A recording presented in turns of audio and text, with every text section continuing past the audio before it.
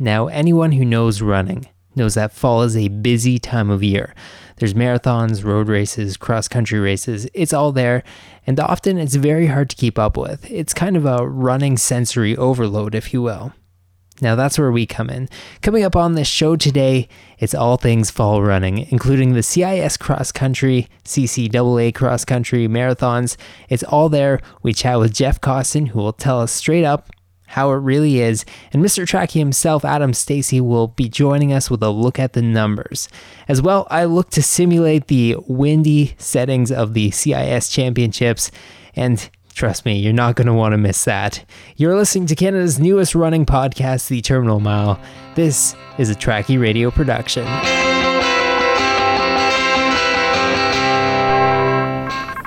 All right, so I'm out here in the middle of literally a farmer's field right now, trying to capture the spirit of the CIS National Championships.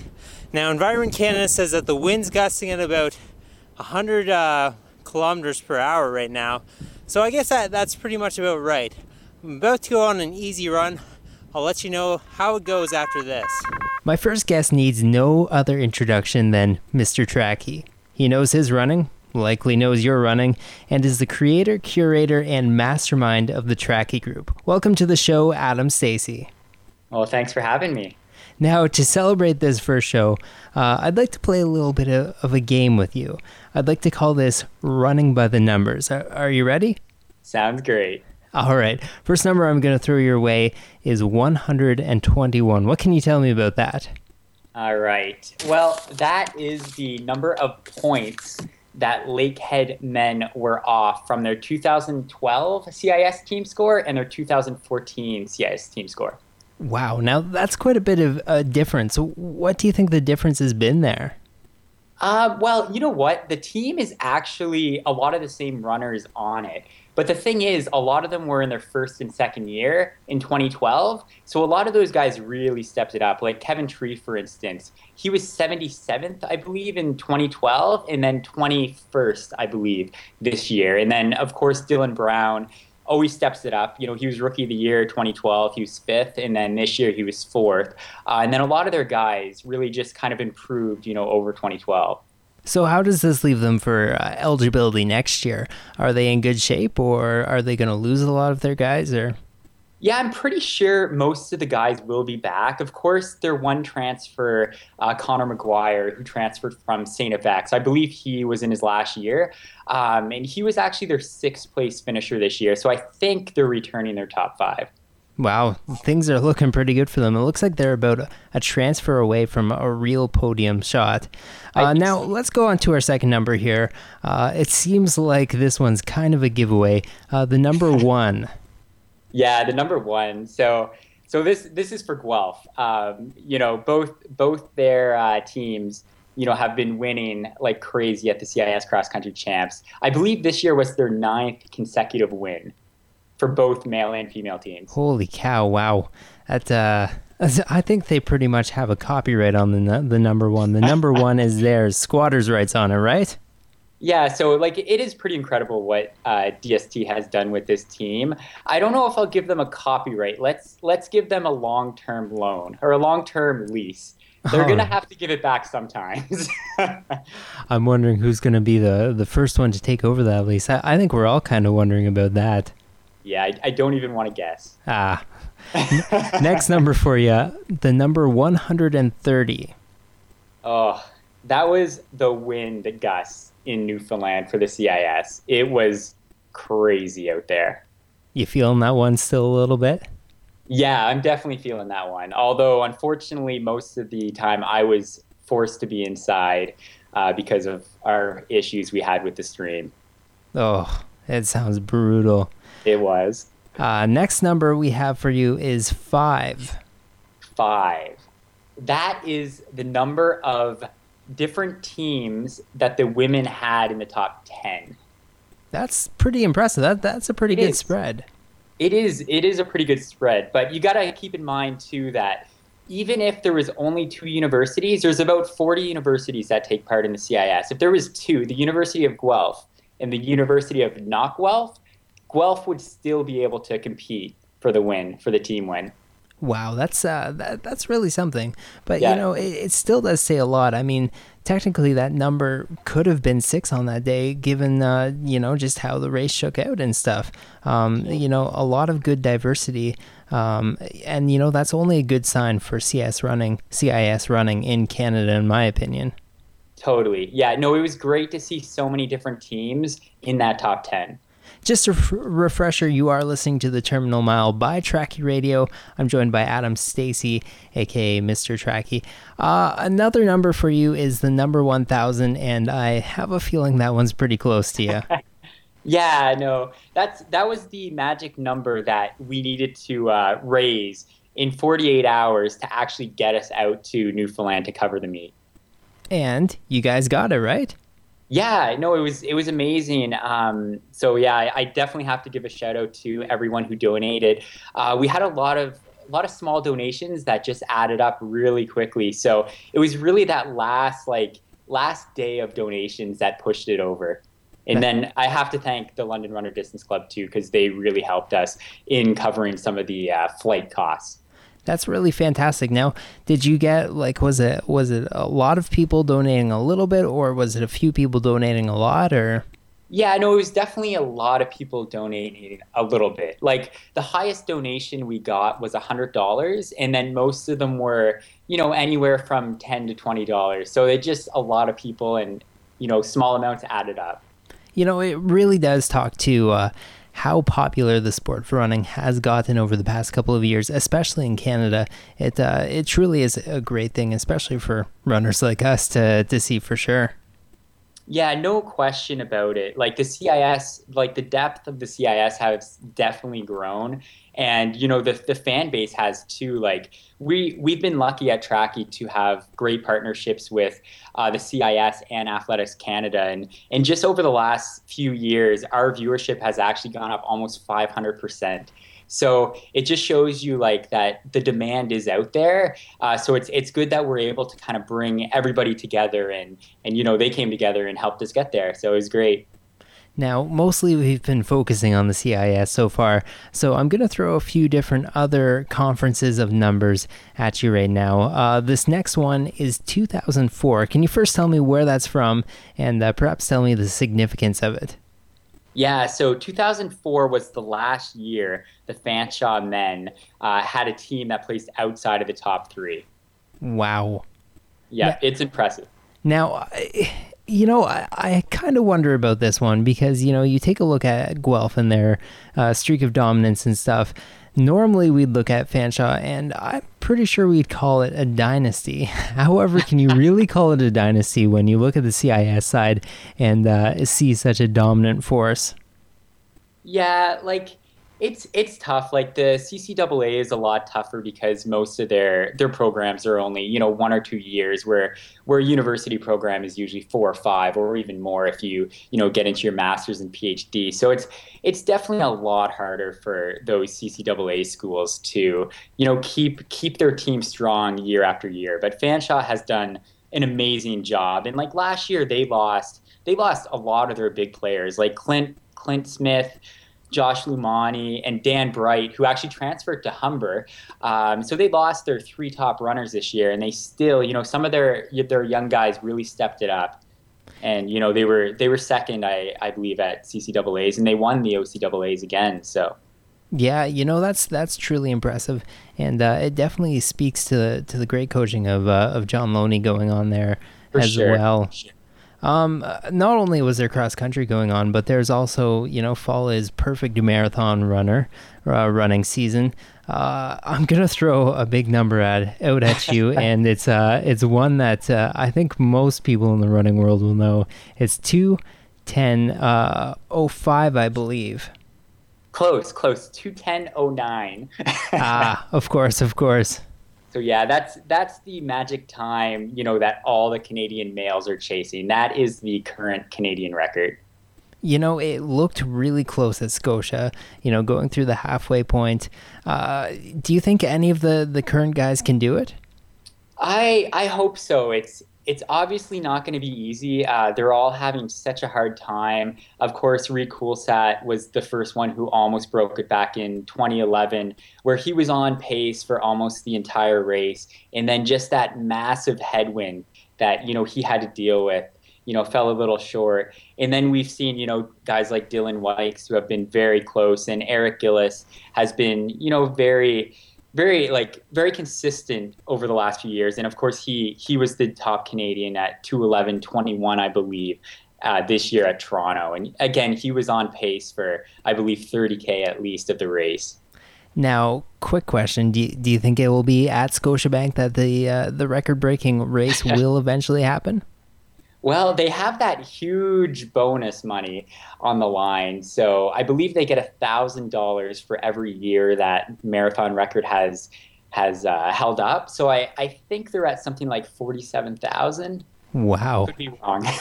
Maybe I should start my marathon training a little harder, I think. All right. Well, that wraps up all of our running by numbers. Just a couple more quick questions for you. The forum versus reality. You have all those prediction threads and stuff on Trackie. Presumably you monitor all those sorts of things. What can you tell me? Did the forums pretty much get it right this year? I don't know if we ever get it right. I'll give some stats on the Kitely McInnes poll we had, since that was maybe the closest thing, since people would, log in and actually vote for their top 10, and we tabulated those scores. And out of that, there was almost 200 voters, and not one person guessed the Victoria men coming second. Wow. Yeah. You know what? Looking at a lot of the boards, there seems to be a certain bias, to one conference or the other, but not a single person called Victoria's number 2, eh? In the Kitely McInnes poll, maybe somebody in the forum threads did. I'm not too sure on that. Of course. Well, thanks a lot for joining us today, Adam Stacey. You can find him on Twitter at Trackie. You can also find us on Twitter now at The Terminal Mile. Thanks a lot for joining us, Adam. Perfect. Well, thanks a lot for having me, Michael. Hey, it's me back again, back in the middle of the field, a couple kilometers in now. I feel a little bit winded, to be honest with you, which is kind of weird on an easy run. Taking a look at my device right now, my kilometer splits are about 10 to 20 seconds slower. Now, I don't know what to make of that, but I can tell you that this CIS experiment, well, let me tell you, I wouldn't normally be running in these conditions. Find out more coming up after this. You're listening to The Terminal Mile, a Trackie radio production, and now you have the numbers, but to help us make sense of them all, and to tell us like it truly is, here's Jeff Costin, a former collegiate runner himself for Queen's University and a runner with Physicult. Welcome to the show, Jeff. Thanks for having me. Well, let's hop into it. We don't have a whole lot of time. Let's get into what you know best, the CIS cross country. Now, for both men's and women's individuals, who lived up to the hype, who surprised everyone, and who left a little bit to be desired this season? So living up to the hype, I think most people would have had. I think on the men's side, the top three was at least what I had as my top three. So with Proudfoot, Woodfine, and Chuck, there are no surprises there. Women's side, I think people thought Gabriella Stafford would have run quicker, but she fell, obviously. So that's, I don't know, stuff like that happens when you're running in those conditions.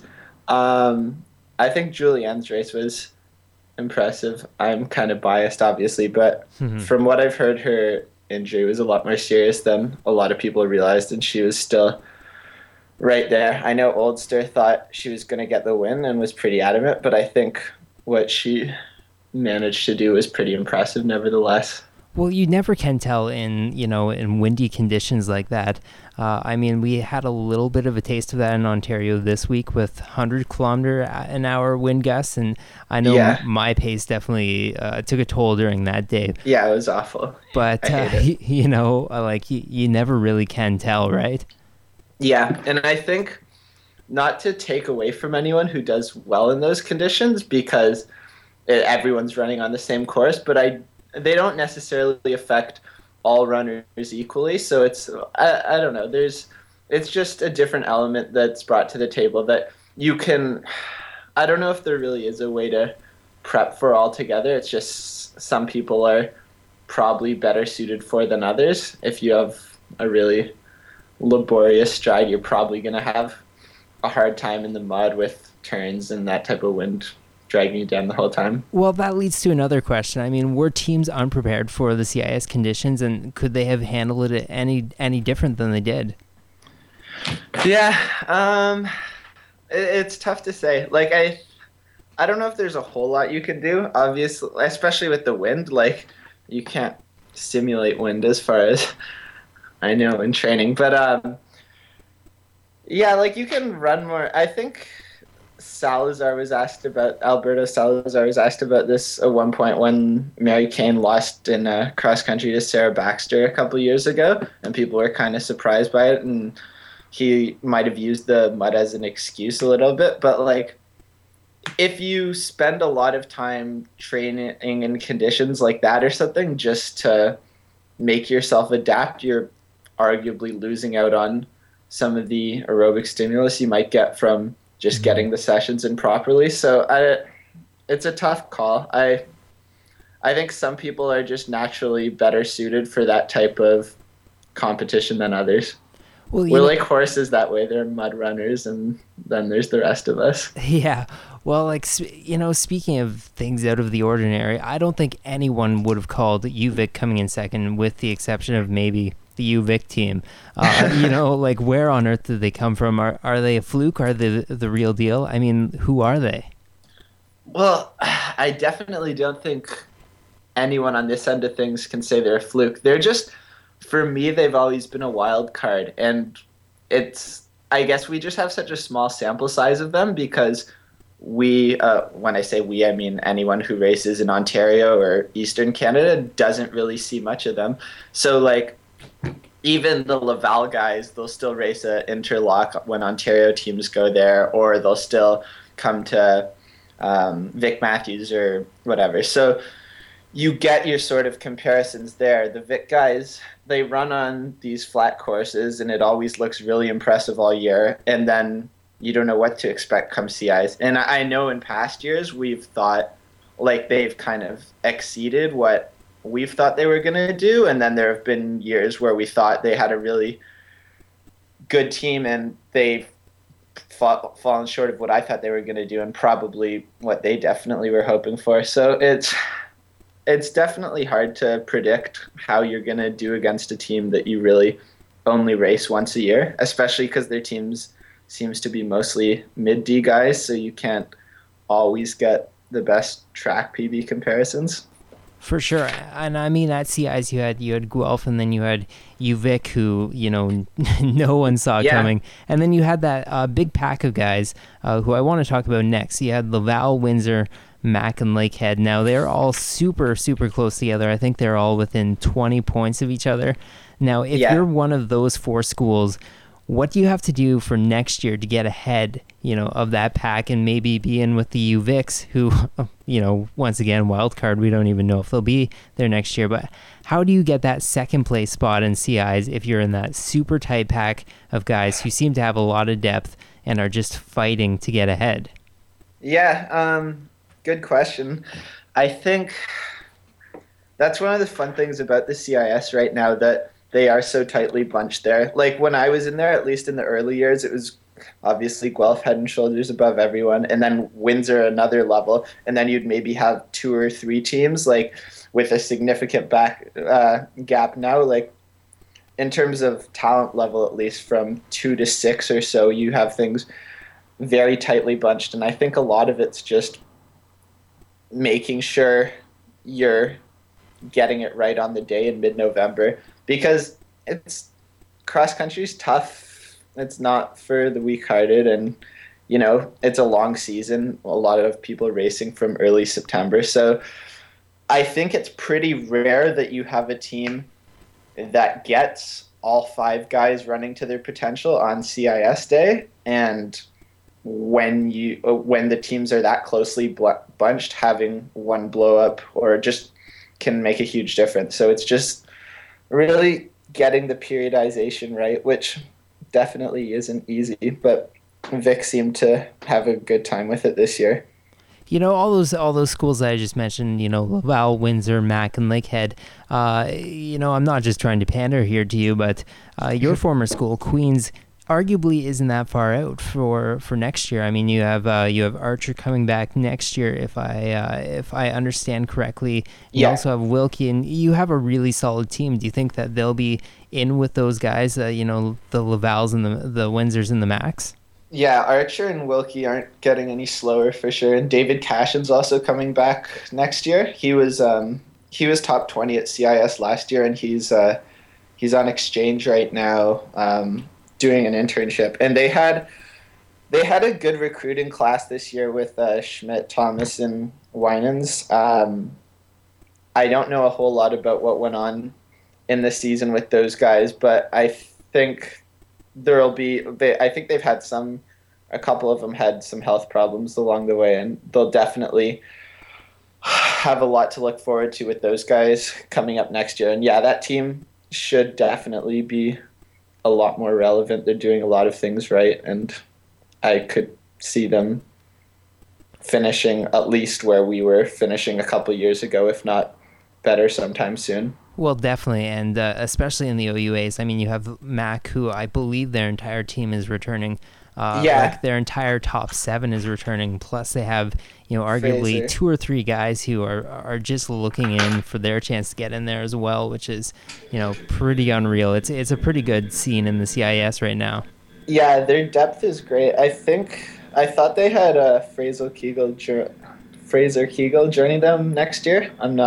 I don't know the guy, but I'd heard that along the grapevine also, which makes them even stronger. And they probably would have a couple guys who would tell you that they didn't run their strongest in mid-November. So I think if they get everybody firing on all cylinders on the right day, they'll definitely be dangerous and could be the second place team. Speaking of OUA teams, we have the Guelph Dominance once again. What can you tell me about that constant success? How long do you think it'll last? It's impressive. I don't think it's going away anytime soon. You'll see, like, on the tracky boards or whatever, every now and then people will... It's more interesting to have storylines like the gap is getting closer, but I don't think that's necessarily the case. It always seems that there are 3 or 4 Guelph guys that are head and shoulders above the rest of the crew. Like, they have... I guess they only have 2 guys that have gone under 14 minutes right now, but if you took Mercier into account, they'd probably have their whole 5 as under 14-minute 5K guys, and there's just nobody even approaching that level elsewhere in the CIS as far as a group goes. So they obviously, good athletes come and go, but there's something going on right with their culture that I don't think they're going backwards anytime soon. I'm talking with Jeff Costin right now. You can find him on Twitter at Jeff Costin, where I've been informed that he sporadically tweets. So definitely worth a follow. You're listening to The Terminal Mile, a Tracky radio production. You can follow us on Twitter at The Terminal Mile. There is another league of cross country that ran this season, often less talked about. Yeah. It's the CCAA. And were there any notable performance going on there? Anything to look forward to next year? Yeah, I'm not as well versed in the CCAA. I think obviously the Fanshawe guys definitely have a good thing going on, and I don't know how long. Do you know how long is their streak going on for right now? They've had a podium streak since 2004. They've been on the podium at CCAAs, which is, I was talking to Adam Stacy about this, and we're kind of spoiled by Guelph in that they've been so dominant for so long that a podium streak for 10 years, whatever. It's okay, I guess. Yeah, the only thing you can do is compare them against themselves, really. But yeah, otherwise, I think looking forward to next year. Rob Asselstein at St. Lawrence College will be a lot quicker. He was in the top 5 this year, but I don't have his exact placing on me. But yeah, he's another guy who was out of running for a little while. Ran like really close to 15 flat for 5K in high school, and then went down to Dartmouth, and just has had all sorts of problems staying healthy. But he's back at it, and he got sick again this year, kind of when the racing mattered. But I think he'll probably be a contender if he's running CCAAs next year. Also big in the fall time is the marathon. Big question definitely on the minds of most Canadian distance runners. When will the 2:10 record be broken? Soon, I hope, but I don't know who it's gonna be by. And that's another kind of recurring tracky message board thing that comes up, which I don't know if anyone in the current group of, like Wykes, Gillis, Watson, Coolsat's gonna break that record. But I think we tend to look at things the wrong way, in the sense that we wonder why it's been so long that the record hasn't been broken, and a lot of people in that confusion kind of will criticize the guys who are closest to breaking it, as if like, what are these guys doing wrong? And I think the problems that have led to nobody breaking it without knowing anything about their individual training the problems are probably more symptomatic of having a smaller talent pool than a lot of these other countries, and people with less people involved in running and less people physically active in general, to the point where, and in no other area of life would, the guy who makes $40,000 a year wouldn't make fun of the guy who's making 900 grand because the guy who's making 900 grand doesn't quite have $1 million. So that's kind of a roundabout way of saying I don't know if anyone in this group's going to hit it, but I think it likely has less to do with what they're doing wrong and more to do with just we need more Canadian people to pursue running seriously and more to move up to the marathon in a really long-term way, like beyond their collegiate involvement. For sure, I couldn't agree with you more. Now, coming up this weekend, you have a fairly big race. You want to tell me about that and maybe some of the major players who are running in that this weekend? Sure. So this weekend's Canadian National Cross Country Championships. I'm running for Physical. I'm pretty stoked about that team. We have Blair Morgan and not Rob Asseltine, Jeff Archer and Alex Wilkie, Alex Green, Jacob Cameron, Brant Stachel. And the team competition's really solid this year. I wasn't 100% sure who got in teams last minute, but Newmarket Huskies definitely have a team. I thought Speed River did. I thought Point Grey did, but I would need to confirm that. And then this is all for the senior men's, I didn't specify. And then I think going for the individual win in that race will probably be Kelly Weeb, Luc Boucher,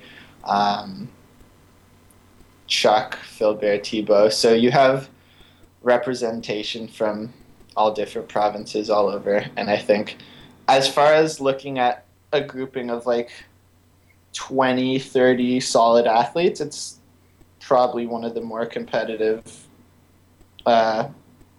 rosters that I've seen so far prior to a championship race. For sure. It definitely looks like a good race, and we wish you best of luck this weekend. Thanks for joining us on the show and giving us all sorts of insight into what happened this fall.